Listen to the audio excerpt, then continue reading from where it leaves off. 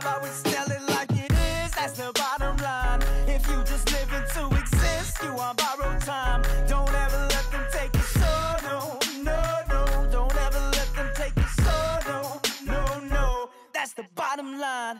That's the bottom line. Yeah, that's the bottom. That's the bottom line. That's the bottom. That's the bottom. That's the bottom. That's the bottom line. That's the bottom. So you go on Dr. Phil with the purpose of sort of coming out, right? This is who I am, man. I got a big problem and I need help, right? Yeah. And I want to be unlike some of these other guys who they found in hotel rooms and sure, you know, in their cars. You know, I'd lost one of my best friends 2 years before that. They found him in his car. He was an alcoholic, so he got sober, but then he started taking pills, opiates and stuff, and he overdosed. They found him in his car. He left behind 2 kids and a wife, and you know, so I didn't want to hide it anymore and die trying to hide it or trying to do it on my own. Once all that stuff happened, I knew that I was going to have help if I really wanted to stop. So you're on national television. Yeah, you're with Dr. Phil, the Dr. Phil. And then that moment comes where he says to you, you know, I want to offer you some help. I want to offer you an opportunity to go to treatment. Tell me about that. It was surreal. It was weird, you know, because I had hoped that that's what would happen, part of me. But the other part of me was scared to death, you know what I'm saying? Because this time was different, really. I mean, and you hear alcoholics and addicts say all the time, oh, this time is different. I'm going to do it this time. But there's just something, you know, I don't know if you had that moment where you knew that you had taken, there's a couple times. Yeah. Those were my moments. So yeah, he offered it and I took it. Yeah. And I just remember, you know, having to go, oh man, it was the hardest. Because I leave all the time to do shows. Did you go right from Dr. Phil to treatment? No. Which that's what they wanted. Sure. But actually the funny thing is that day that the show was filmed was my oldest daughter, Cadence. It was her birthday. So we even had a birthday cake back there. And you know what I'm saying? And I'm like, I didn't want to leave her on her birthday. I knew I was going to go, but I'm like, I'm not going to leave my family right here in L.A. I'm going to go home, spend a couple of days with them, talk to my wife, make sure she's okay with it. Because, you know, when it happens on TV, it's a whole different kind of thing. Which we're not suggesting to people to go home and do all that stuff. Yeah, it worked out for you. Yes. But generally, when the opportunity presents itself, yes, the last thing you want to do is go home. Just go to treatment and get yourself right. For sure. Yeah. For sure. Yeah. So you went home for a couple of days. Yeah. And did you have that conversation with your kids, like, Daddy's going to get help, or did you were just going off on the road? They didn't really know. I told them. I talked to them. Right. I talked to them and asked them what they thought and if it would be okay and what they wanted. And of course they wanted it. Sure.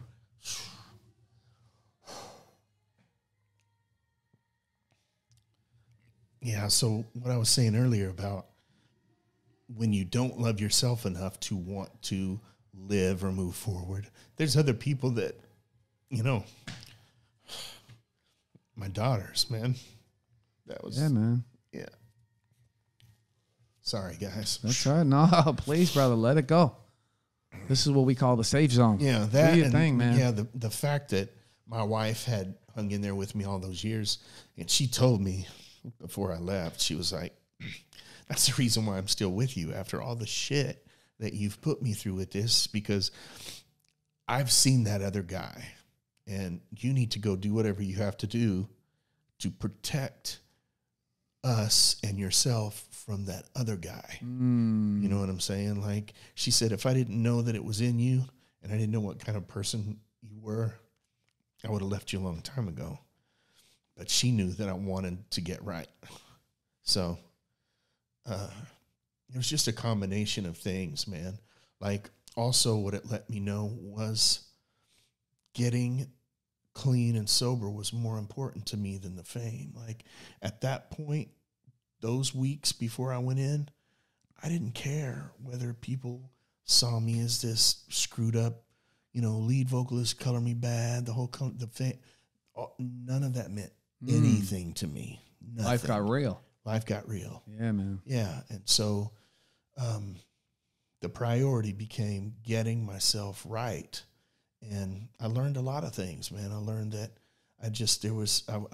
not to take away from the music, because I love music. I love writing. I love performing. But I was in a rut. We were continuing to do these songs that were the same songs that we had been doing in the 90s. And we were going up and we were performing and doing these shows, putting money in our pockets and going home. And for a while, the money and being able to provide for my family was enough. But then there came a time where I just felt shallow. Yeah. I just felt like, what am I giving back? What am I doing? Singing these old songs in front of a bunch of people that are out there smoking weed and drinking and popping pills. Yeah. And I'm not doing them a damn bit of good. Right. You know, I wanted to be able to do more.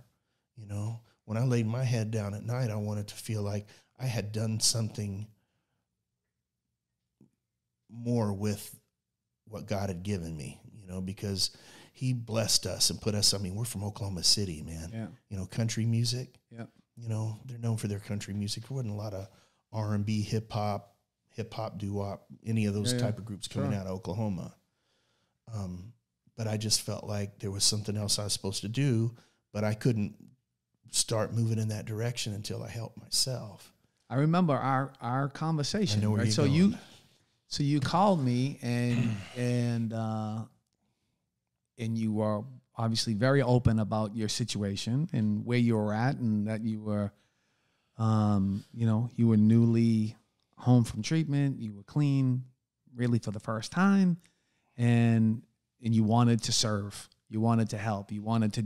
You knew that I was sort of doing this thing, and I was like, ooh, and I was like, I would wish I could tell you this. That's the first time somebody called me that was famous, right?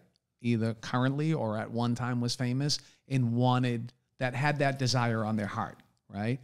And I knew when I was talking to you that it was a true desire, right? That you really, that's who you are inside. You want to help people, right?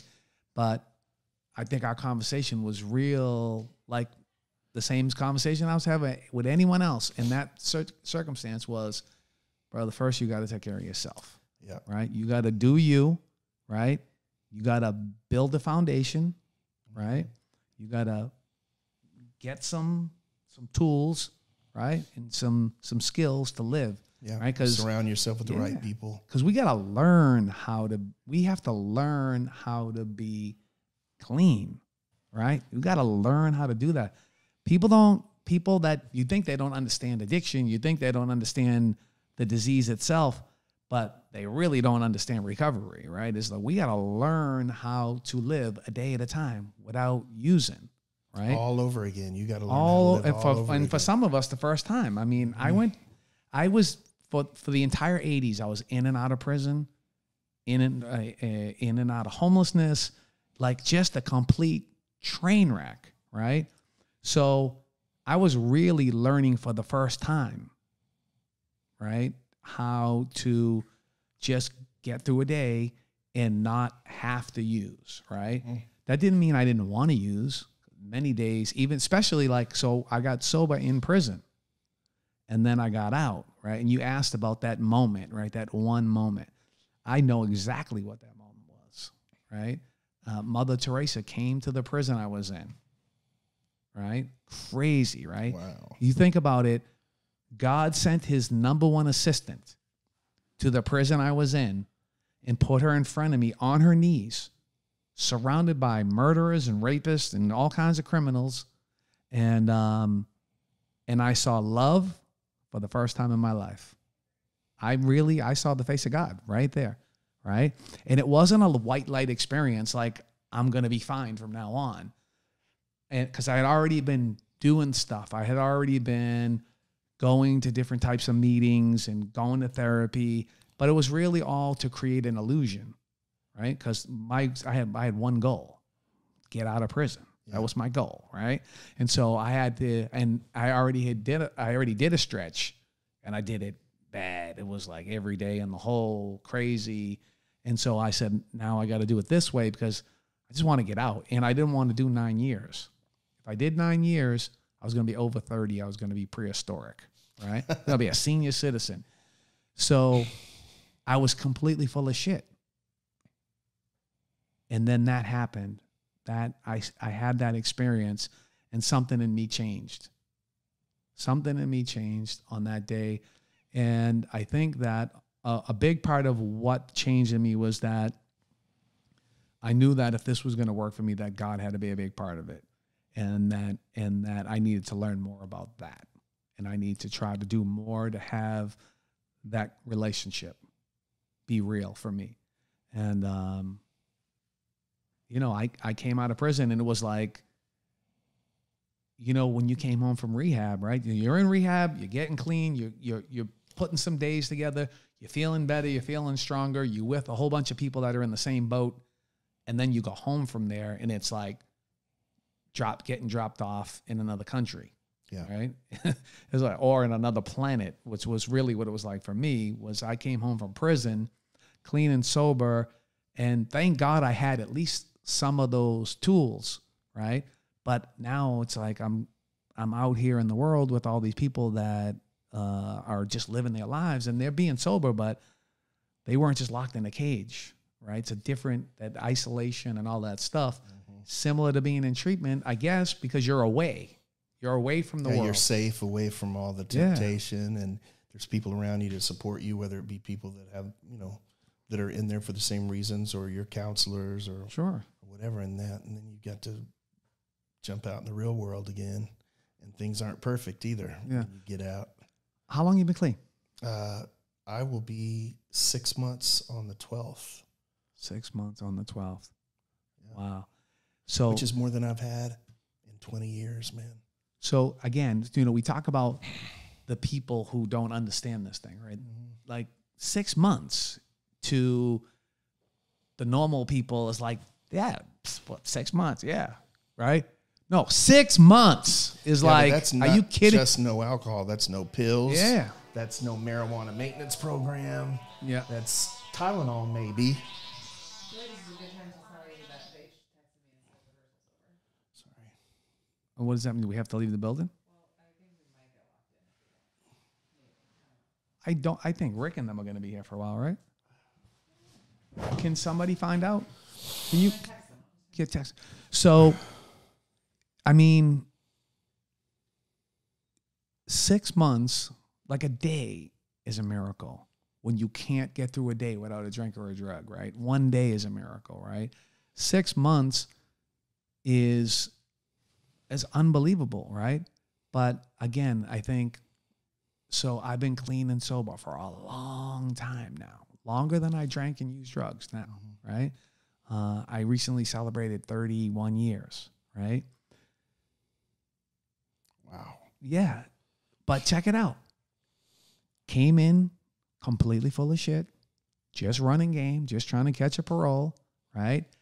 Had that experience with Mother Teresa, and then just started to have the thought start to creep into my mind, right? Because I went from, this will never work for me. I used to think, what an amazing program this is for those people, but it's never going to work for me, right?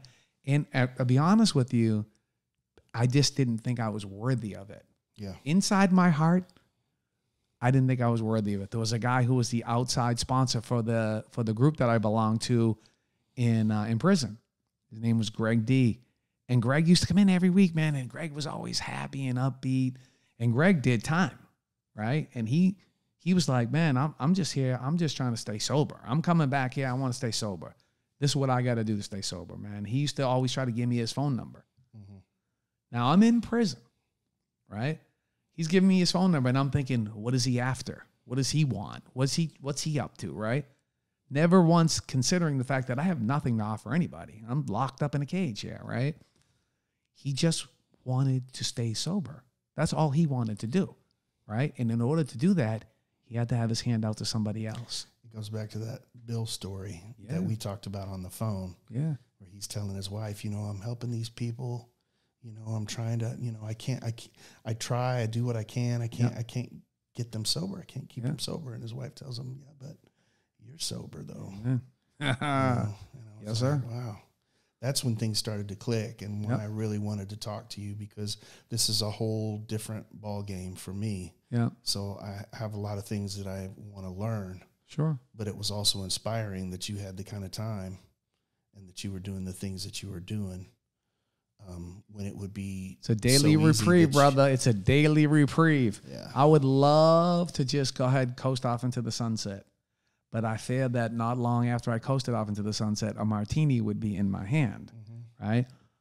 I have a daily reprieve contingent on my spiritual condition today. Not my spiritual condition yesterday or the day before or last week or back when I met Mother Teresa, right? Today, right? So I want to not only, I want to, I guess I want to today, right? Some days people call me, you know, and I don't want to. My first initial thought, if somebody calls me and says, will you help me, or will you come and speak here or do this or that? The first thing that wants to come out of my mouth is no. No, I don't want to do that, right? Because I don't want to do it a lot of times, but I have to do it, right? And just this trip. Yeah. Flying out. Yeah. And meeting, you know, you going to meet a bunch of grown men. Yeah. You know what I'm saying? There's still something a little strange about that for me. Yeah. You know what I'm saying? Like if it's somebody you haven't known your whole life, Sure. and it would have been so easy to just grab drinks on the plane. Sure. And get off buzz and be like, hey, Jeb, what's up? You know, I'll be more myself. I'll be more relaxed. Yeah. You know what I'm saying? But can't do that anymore. You know, the funny thing is that, so there are people in this room that are not on camera that know me very well, right? And this is just my life. Like, there's always somebody, you know, like, that we just roll like that. That's how we roll. You got to step out. I just told myself, you got to step out of your comfort zone, Yeah. man. Yeah, You got to do different things. man. You can't do the same things and expect different results and that whole thing. So I was like, this is going to be a little awkward, but it's all for the good. And I had to get out of self and how I'm going to feel, because you're also supposed to be doing this to help some people, even if it's just telling a little bit of your story. Absolutely. So yeah, it's. Well, I can tell you this. You help some people in this room tonight, right? See, the one thing about me is that I come to learn and to come to understand about this thing that we got, right? And this gift that we also have, right? This gift of recovery, right? I can only go into a place like a room full of people who are in recovery and tell them I'm a liar, a cheat, and a thief, and the heads are going this way, right? Yeah. So when I go anywhere else and I tell people that, they go, and they start pulling their purses closer, right? Yeah. But when I go in a room full of people that are trying to live this life and trying to be in recovery, and I share the things that are not pretty about myself, right? They identify, and I know that they're identifying because their heads are going this way, right? And it makes me feel at home and at peace, and it makes me feel comfortable, and it makes me feel like I'm not alone, right? Because, you know, we're here at this Opioid Youth Summit, and tomorrow there are going to be somewhere between 5,000 and 10,000 kids, right? And you would think in a room full of people, right? How does one feel alone? It's like on a stage in front of 50,000 people. How could this person, what do you mean alone? What does that mean? It's not about being alone. It's about being alone in here and being lonely and being afraid. And so I want to tell you that I appreciate you coming here. I appreciate you sitting down with me. I appreciate your friendship. I look forward to where this relationship goes. You know, I definitely am blessed and feel honored to be a part of whatever support network, or just knowing that you know that I'm on the other end of the phone anytime. And I appreciate that, man. It feels nice when people think you have something to offer, man. And that's part of the joy of recovery, right? Is, you know, addiction is isolation, loneliness, separation, it's pain, it's all those things. Recovery is community, it's love, it's friendship, it's real friendship, right? It's that deep thing that you can sit down with somebody. I mean, I've sat down with people that I met 5 minutes ago, and just once we realized we have that commonality, right? We both been in that sinking ship. We both were on the Titanic. He might have been on the upper deck and I might have been on the lower deck, but we were both heading to the bottom of the ocean. Yeah. Right.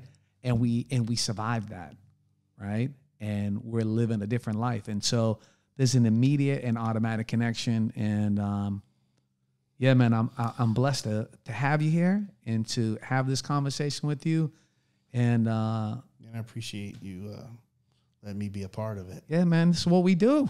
This is what we do. This is the only way we're going to make it. Yeah. If we don't love each other, if we don't have our hand out, if we don't embrace people and pull people up, right?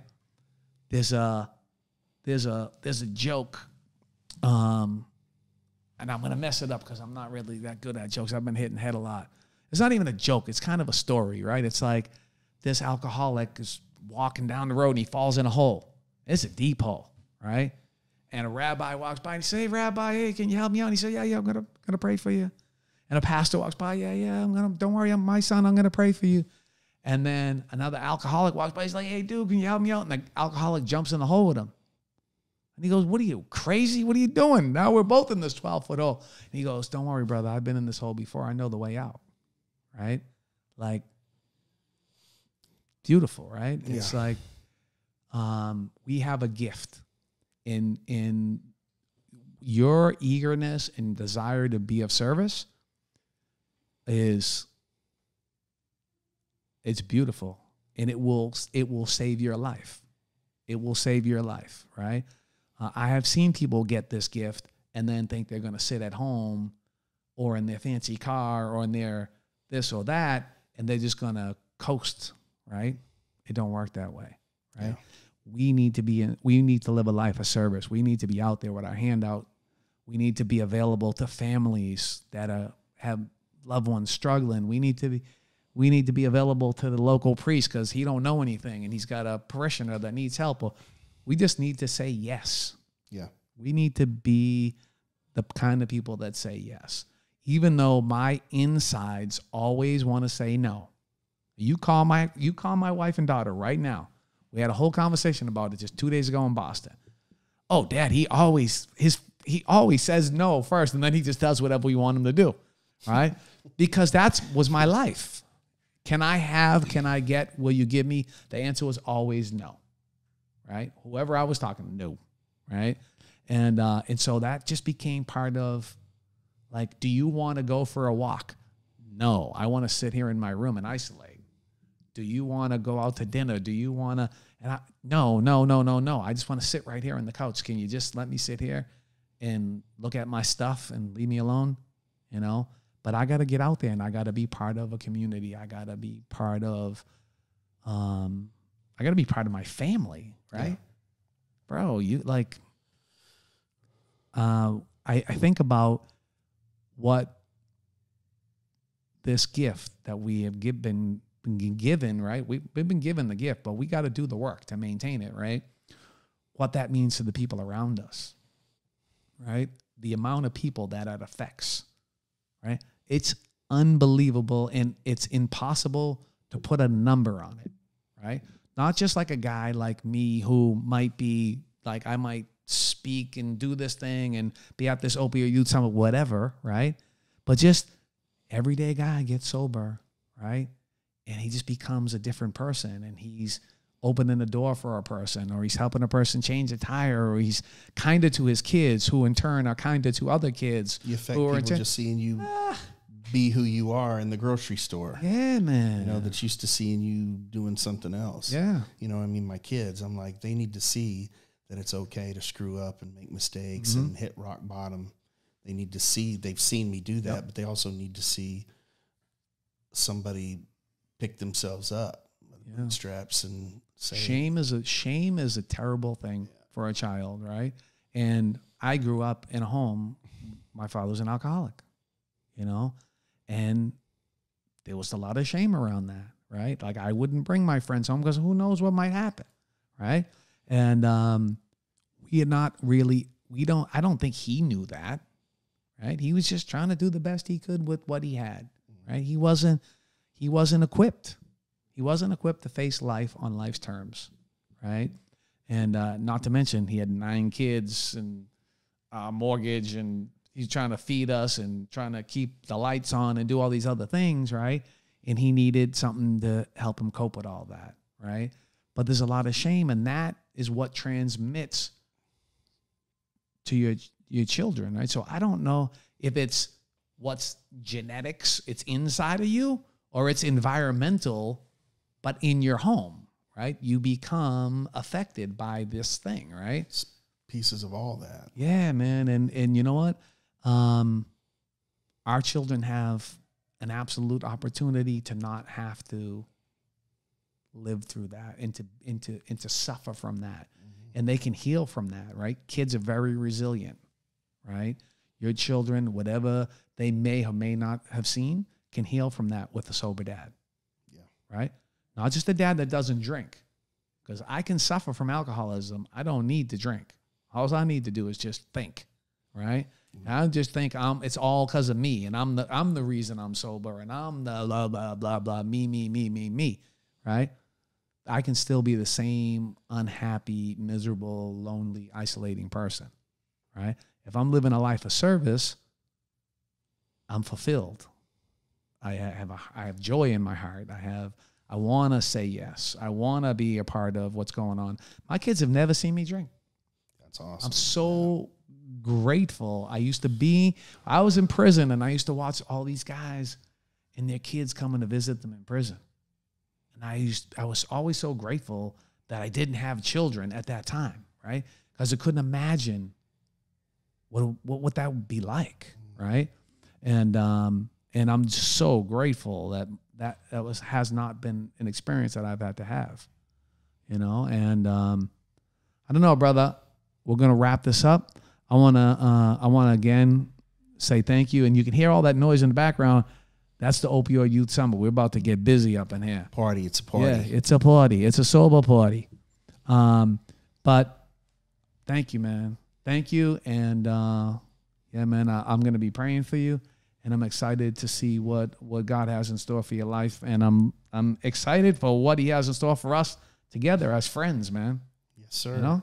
Yeah. All right, brother. Appreciate it. God bless you, man. I'll always tell it like it is, that's the bottom line. If you just living to exist, you on borrowed time. Don't ever let them take your soul, no, no, no. Don't ever let them take your soul, no, no, no. That's the bottom line.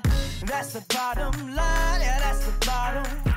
That's the bottom line. That's the bottom. That's the bottom. That's the bottom. That's the bottom line. That's the bottom.